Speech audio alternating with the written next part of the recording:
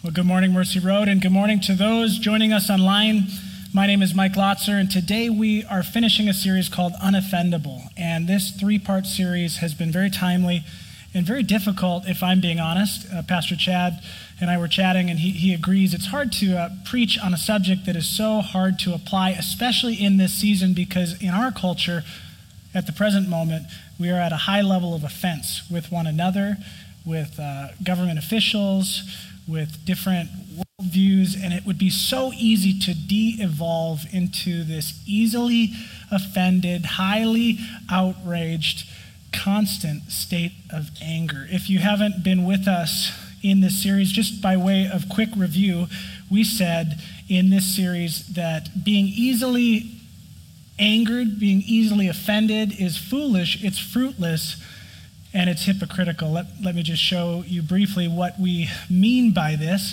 First of all, it is foolish. Do not be eager in your spirit to be angry, for anger resides in the heart of fools. We said, it's not wrong to be angry, but it is foolish to let anger stay the night. And some of us, we have gotten into the habit of that. When anger rises up in us, we don't bring that to God. We let it sleep over. And not just one night, but days, and days turn into weeks, and weeks turn into months, and we grow into contemptuous people that make foolish decisions. We said last week, or Pastor Chad did, that it's a hypocritical thing. You hypocrite, Jesus says, first take the plank out of your own eye, and then you'll see clearly how to remove the speck from your brother's eye. But our tendency, as Chad reminded us, is to look at everybody around us and say, that's the thing you need to change. Jesus says, with a graphic metaphor, it would be like trying to take a little bit of sawdust, a speck out of somebody else's eye when you have a 2x4 shoved in your own. And so last week was a reminder to judge in the way that we want to be judged and to start here. Clean your own room before trying to change the world and tell everybody else what is wrong with them.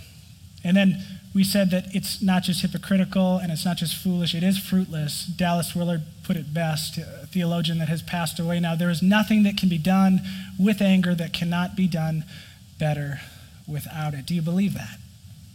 When I first read that, I don't know if I did. The more I put it through the grid of my own life experience in Scripture, I really do believe that is true. I really do believe it is true. Today, we are finishing with a subject that I think is profound and profoundly difficult. As if the last few weeks have not been difficult, this call to be unoffendable, not easily angered, full of grace and forgiveness towards our fellow creatures. Today, we're talking about being unoffendable towards God himself. Now think about that. What is that spirit of offense in you? Where does that come from? Why does it spring out so easily of your heart and my heart? My hunch is this. We, all the way back to our spiritual ancestors who were tempted to be offended at God in the garden, are easily offended at God. And when we let that offense, that anger stay the night, put up residence in our heart, it makes it pretty easy to be offended at one another. So we're tackling this subject and we're turning to Matthew's gospel. A gospel, if you're new to church, is the written account of the birth, the life, the death, and the resurrection of Jesus Christ. Matthew's account, and we will look at chapter 11, 2 through 6. Reading from the NIV, now when John heard in prison about the deeds of the Christ, the Messiah, he sent word by his disciples and said to him, "Are you the one who is to come, or should we look for another?" And Jesus answered them, "Go and tell John what you hear and see. The blind receive their sight, the lame walk, lepers are cleansed, and the deaf hear, and the dead are raised up, and the poor have good news preached to them." And then the zinger, verse 6. "Blessed is the one who is not offended by me." The first thing to notice, I think, in this text is something that hurts a little bit if we think about the implications. Are you ready for it? Even the best of us can become offended at God. If you were to read that little bit of scripture and keep on going to verse 11, it says this. It says, Truly, I tell you, among those born of women, no one has arisen greater than John the Baptist. So Jesus goes on to explain that John had a specific role. If you're not familiar with John the Baptist, he is the son of Zechariah and Elizabeth. He's the cousin of Jesus. His birth coincides alongside the birth of Christ. And his birth was meant to be a signal of the coming of the Jewish Messiah. And he had a message. He'd go into the wilderness and he would preach, repent. The kingdom of God is near. It's at hand. He was fearless. He wasn't afraid to live differently in a culture that wanted him to conform. He wasn't afraid to live a life that did not compromise, that lined up with what God's will was for his life. And Jesus said, you know, people who are born among women, out of all the people, past, present, future, he's the best. I mean, have you guys been born? Were you born by a woman? So that's everybody, right? He said, like anybody who's ever existed, he's tops. He's the best. Even the best of us, it would seem, flirt with this temptation to be offended at God. And you have to cut John some slack. He's languishing in prison. If you were to read in John's gospel, there is this part where John basically says, I myself have seen and have testified that this is the Son of God. It's really powerful. John is very clear who the Messiah is. God shows it to him. He actually asks for a sign, and God says, the one on whom the dove will descend. And the dove descends. And John ends up baptizing Jesus, and he sees the ministry of Jesus take off, and he realizes that his whole life's purpose is to proclaim that this is God's Son coming in the flesh, reaching out to us, the very visible image of the invisible God coming for us, coming to rescue us. And yet John had some preconceived notions about what rescue might look like, and that leads us to our second point. We get offended at God when God does not meet our expectations. John had certain expectations. You have certain expectations. I have certain expectations. Expectations about what? Well, about how life will go. Isn't it true there have been times in your life where you've kind of looked up to the heavens and said, this isn't how it's supposed to be, God? You see, I had a plan. It's almost as if we're like the metaphorical writer who wrote a beautiful draft masterpiece of literature, and we bring it to God like a writer would bring it to an editor. And what we want to hear is, this was magical. It was perfect. You couldn't add to it. You had a few spelling errors. I've cleaned those up, but let's send it to print because you are a literary genius. But instead what we hear is, it's going to look very different than the chapter outline that you have provided here. The storyline that you suggest is nice, but this one is going to be better and it's going to be different. And you're reading the edits and you're saying, I don't know about this. Some of us, to make it a little more personal, really thought that our life should have gone in a better direction, a more favored direction. And we wake up and we wondered, God, where are you? I expected certain things from you. I served you and you didn't show up. And how could you let him die, her die? How could you let me get sick? Why didn't you heal me? I had certain expectations, God. For John, the greatest born among women, that's a big deal. Even the best of us, he says, I'm really clear who you are, Jesus. I myself have seen and testified that this is the Son of God. And then he flips to, are you the expected one or should we look for another? Prison can do that to you. I've got this drain pipe issue right outside of my house in the gutter system. And when the heat kicks on in the morning, it warms up the roof and the gutters. And at 6:30 a.m., and I've troubleshooted it, and it doesn't help. And sometimes, for a blessed second, I fall back asleep because there's a lull. And then right about the time you're sleeping, that's what I picture with John in the ancient prison. Ancient prisons were terrible places. You starved to death oftentimes if your friends or your disciples or the people who you're related to didn't bring you food and care for you. They didn't feed you. And I just picture him laying in this damp, cold place with a drip.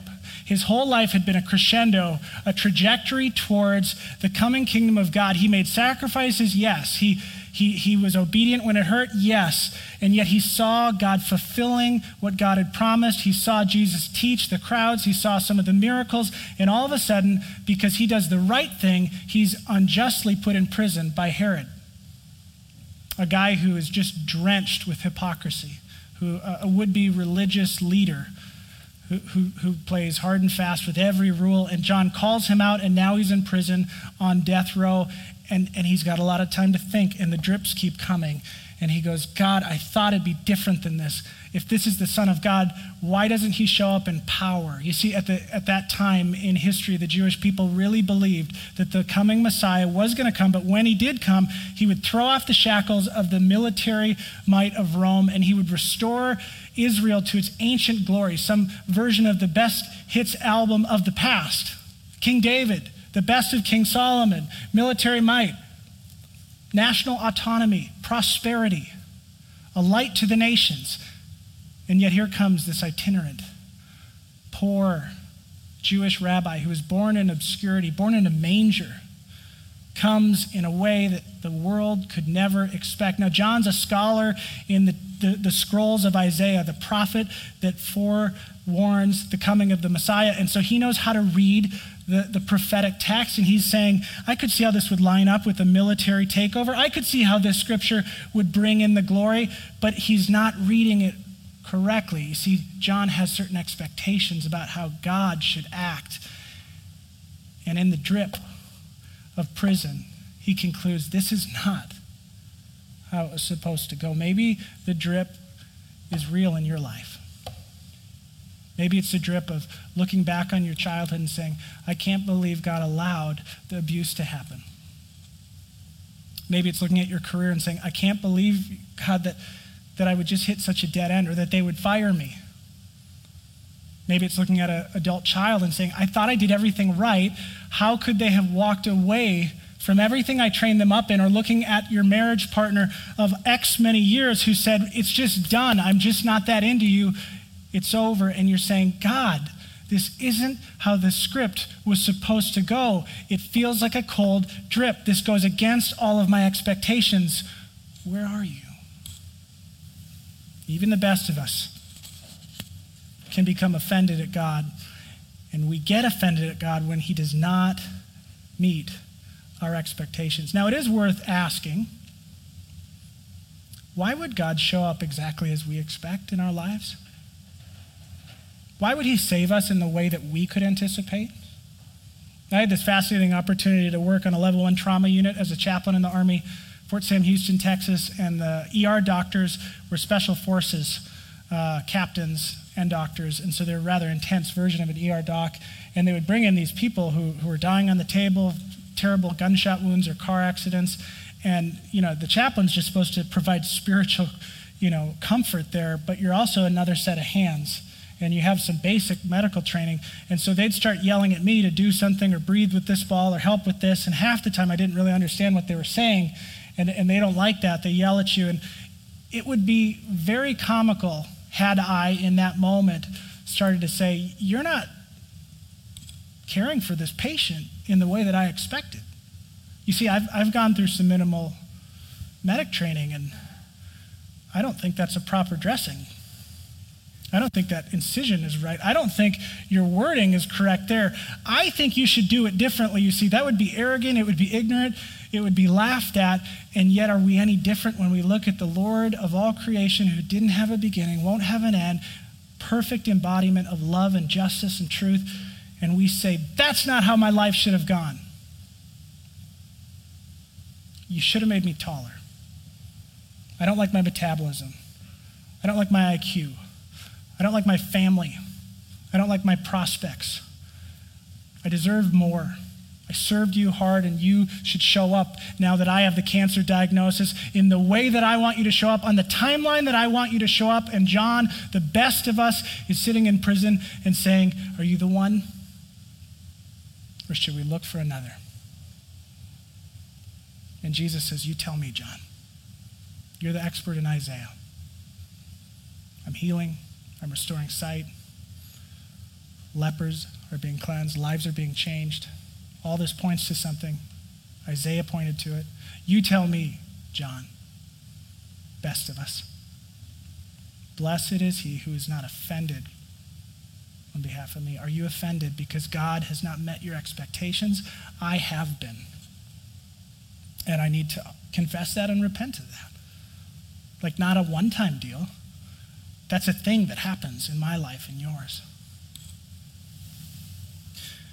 Indeed, we do get offended at God when he doesn't meet our expectations. But we also get offended at God when God lets us suffer with no explanation. And this is maybe your deal. It's a lot of our deal. Because that's really at the essence what he's experiencing in prison. John wasn't just confused. He was suffering unjustly in prison with no explanation as to why. In the ancient world, people visited prisoners to keep them alive. John's disciples were visiting him, bringing him food, but Jesus was not visiting him. He was doing the miracle thing. He was doing the public teaching thing. And so John says, I thought my whole life was to point to you. I've given everything for you, and you are distant. Does God feel distant to you today, Christian?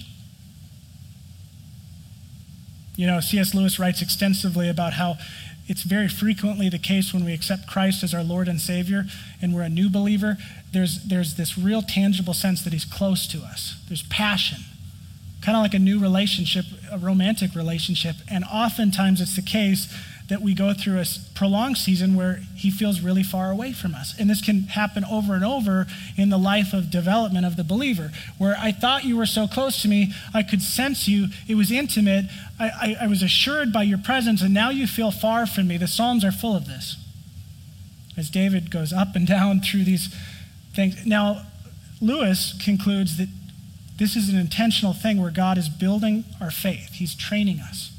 He's cross-training us. He's saying, are you worshiping the feeling? Or do you really love me for me? Are you willing to walk through some mystery, some darkness, some uncomfortableness, some pain? With no explanation. You know, you can handle a lot of pain if you know what it's for, right? I mean, if you're going in for surgery and you know it's life-saving and you know there's going to be recovery and PT afterwards, if you know it all makes sense and the tumor has to be removed and I get it and the doctor explained it and I didn't understand everything, but I get the gist, I can handle the pain. But that chronic pain or that acute pain where you have no idea if it'll ever get better and you don't know if it's purposeful, that's the worst, I think. Anybody else with me? Apparently John is. Do you guys remember those commercials for deodorant? Sure, unsure? You know, like people are like walking around and jogging, giving a little PowerPoint presentation, and then they raise their hand and they have the armpit stain, and it goes, sure, sure, unsure, unsure. This is an old school commercial. It was very effective. They ran it for multiple years. John goes from sure, the kingdom of God's coming. It's all going to be great. I'll give my life for you, Jesus. To unsure, just in a moment.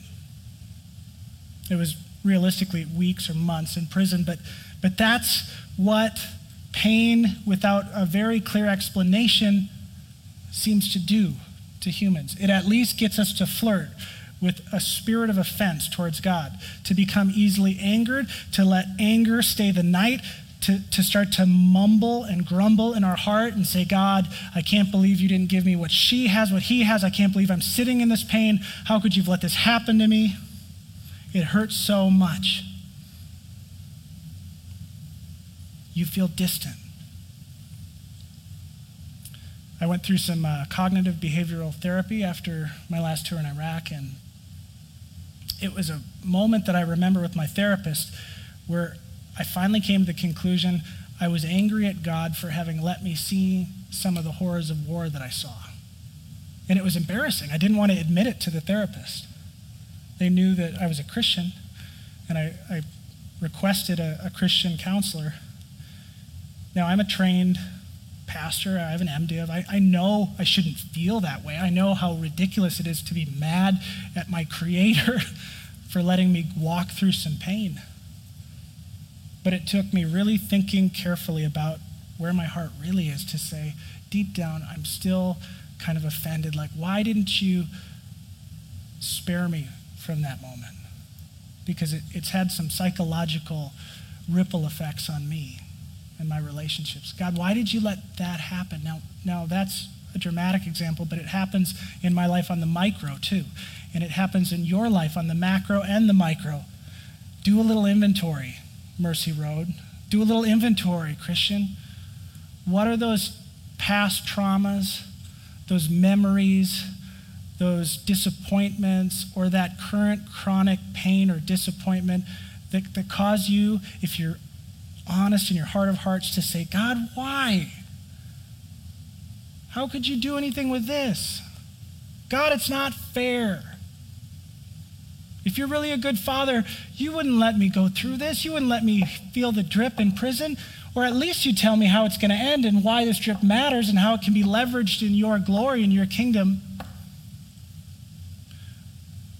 But what does Jesus say to John the Baptist? You tell me, John. I'm doing what Isaiah said I would do. He doesn't say, I know it's hard for you, John. The prison thing doesn't make sense in your paradigm, but here are the 5 incredible things that will come out of that. He doesn't tell John. And so John has a choice. He can stoke that offense, that hurt, that anger, and it can turn into contempt. And watch out for contempt, my friends. We've talked about this in the series. If you let anger and offense build up into a lifestyle, a habit, a way of being, a thing that you indulge in right when you wake up in the morning, every time you're slighted by somebody else, every time somebody cuts you off, you will grow into a contemptuous person. You will become more isolated because contempt comes across very vividly on faces. And other people are trained to see it, and they back away from it. Nobody wants a relationship with someone who has contempt for them and for everybody else. And where does it all come from? I believe it comes very subtly from a contempt towards our Heavenly Father.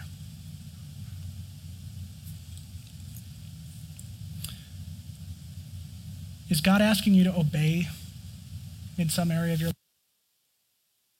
Make sense to you? A lot of the contempt that develops in our life comes from the dissidence of knowing that I really shouldn't do this thing, or I really should go do this thing, or I really should forgive this person, or I really should lay this idol down, but saying no. I don't understand why. I know I should deep down. That's the Holy Spirit convicting you, but oftentimes the Holy Spirit's not going to spell that out. Some of the most unhappy followers of Jesus Christ are people who will, of course, be with him for eternity because they've fully embraced the forgiving love of the cross of Christ. But they are people who have made a habit out of saying, I only obey if I understand completely why. And I've been one of those people in different seasons of my life, and I imagine many of you have too. Now think for a moment how crazy that is. Would a wise parent or leader be entirely predictable to those they love? If you're raising small children or grandparenting small children, it's really strange if the kid understands exactly why you tell them to do that. And let's take it even more simplified. Has anybody ever trained a dog in here effectively? And before you feel like, how dare the preacher compare me to a dog? Well, the difference between a dog and a really intelligent human being is vast. But surely the difference between a really intelligent human being and a God who never had a beginning and never has an end and made the person is a lot bigger. And so just for a moment, think about dog training. When you teach a dog to sit, to stay, to come, to not run out and get hit by a car in traffic, to not eat something that would be toxic for it, there has to be that moment in the dog's brain where it's like, I'm not buying this, right? I think you're trying to keep me from something out there in the street. I think I could probably catch that car and have fun with it, right? You kind of see it in dogs' faces. They're very transparent. They're like, I don't really understand why you want me to heal. Why don't you heal? But of course, the master knows why. Rick Warren's famous for saying, when it comes to obeying God in some of the more mysterious areas, like sexuality, like telling the truth, like finances and how we live with open hands, it would be akin to an ant understanding the internet. We're just ill-equipped to understand exactly why. And so we're given the choice. We can obey the commands of God and trust him and just offer that up on his altar. Say, I don't get it all, but I love you and I'm going to do it. Or we can sit in defiance and say, until you explain it all to me, I won't do it.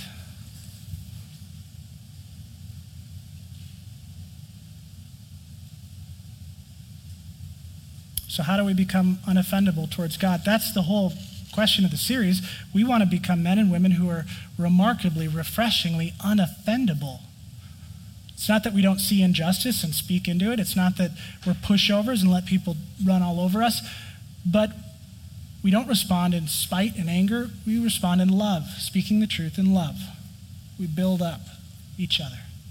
How do we become known as the most unoffendable people on the planet? Well, it starts by becoming unoffendable towards God. It really does.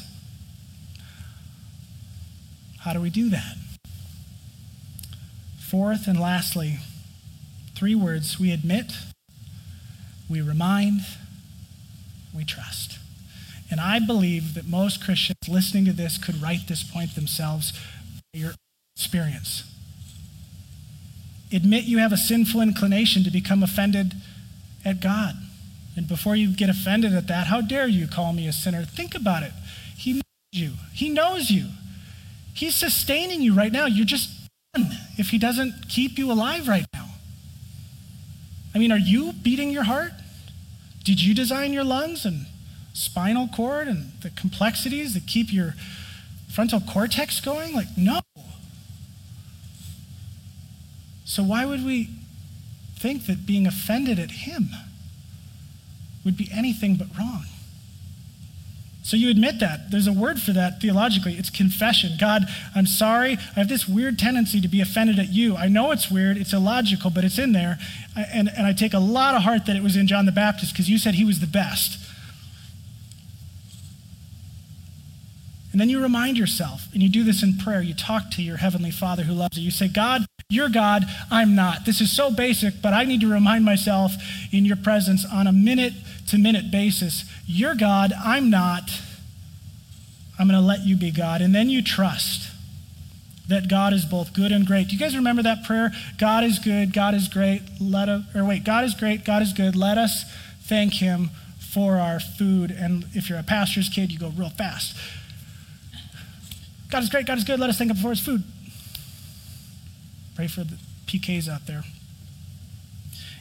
You trust that God is both God, capable and kind. Now, human beings, because of sin in our heart, we tend to kind of go into 2 camps. Either we're really capable, we're skillful and competent, we've got that killer instinct to get stuff done, we're very proficient, or we're super kind and good. And so in our earthly logic, we tend to think God has to be one or the other. Because there's all these prisons out there and drips out there and pain without explanation out there and brokenness of sin. So maybe God's really capable, but he's not that nice. He lets us go through it. Or maybe he's super, super nice, but he's kind of not very good at his job. The God of the Bible is both. He's good and he's great. And I have to believe John in prison came to that conclusion. Interestingly enough, John would die in prison. He would die before he could see the fulfillment of Isaiah. He would die wondering and wrestling. I thought he was going to come and relieve the pressure on Rome. I thought I'd be right at the front row to see it all happen. My whole life has been to declare that this is the Messiah. He could not foresee that the victory of the Son of God had less to do with one little culture, one little point in time, and much, much more to do with all of human history. He could not foresee that he wouldn't die on a throne. He would die on a block of wood that represents shame, and in so doing, reconcile all that is broken in us to a good and loving God. There's this weird little bit at the end of verse 11. The verse that says, of those born of women, none is greater than John the Baptist. But then what does it say? It says, yet whoever is least in the kingdom of heaven is greater than he. What does that mean? The way up is down. John was given the gift of suffering, just like Jesus would suffer. Remember the part where two disciples argue with Jesus before his execution? Hey, when you come into your glory, could I sit at your right and I sit at your left? Actually, there was a helicopter mom that was involved in that conversation as well. But they were jockeying for power. And Jesus said, you have no idea what you're asking. To sit at my right and left, to be great in the kingdom, is to embrace the cross, embrace the suffering. And so just maybe John, feeling like he was left out to dry, was being given the greatest honor, eternally speaking. Just maybe when God felt so distant, he was actually closer than those he was physically with. And just maybe you, in whatever prison of pain you're experiencing, by choosing not to be offended at God, might just see in the long, grand scheme of things that God is honoring you, not hurting you. That God loves you. He's not angry at you. And that God is both good and he is both great. That he has a plan for this world. And he comes in unexpected ways. Friends, I invite you to join us next week as we start a new sermon series called Christmas Comforts. And it's a little bit of a play on what typically comforts us at Christmas. A lot of that has been stripped away with 2020, if we're being honest. And what we're looking at is the character of Jesus, the kind of Savior that we need. Tenderness, empathy, a Savior who can bring real assurance. And so for the next 3 weeks leading up to Christmas, to the character of the Savior. You don't want to miss it, whether that's online or in person. Now would you just pray with me? God, thank you for your word. Thank you for John the Baptist, for his passion and his honesty, wrestling with this tendency that we all have. Lord, we collectively ask for your forgiveness for the times where we have harbored offense towards you. Help us to be men and women who grow less and less offended, more and more gracious and self-aware. Help us to bring your kingdom in our place and time, not like we expect it to come, but how you want it to come. In Jesus' name, amen.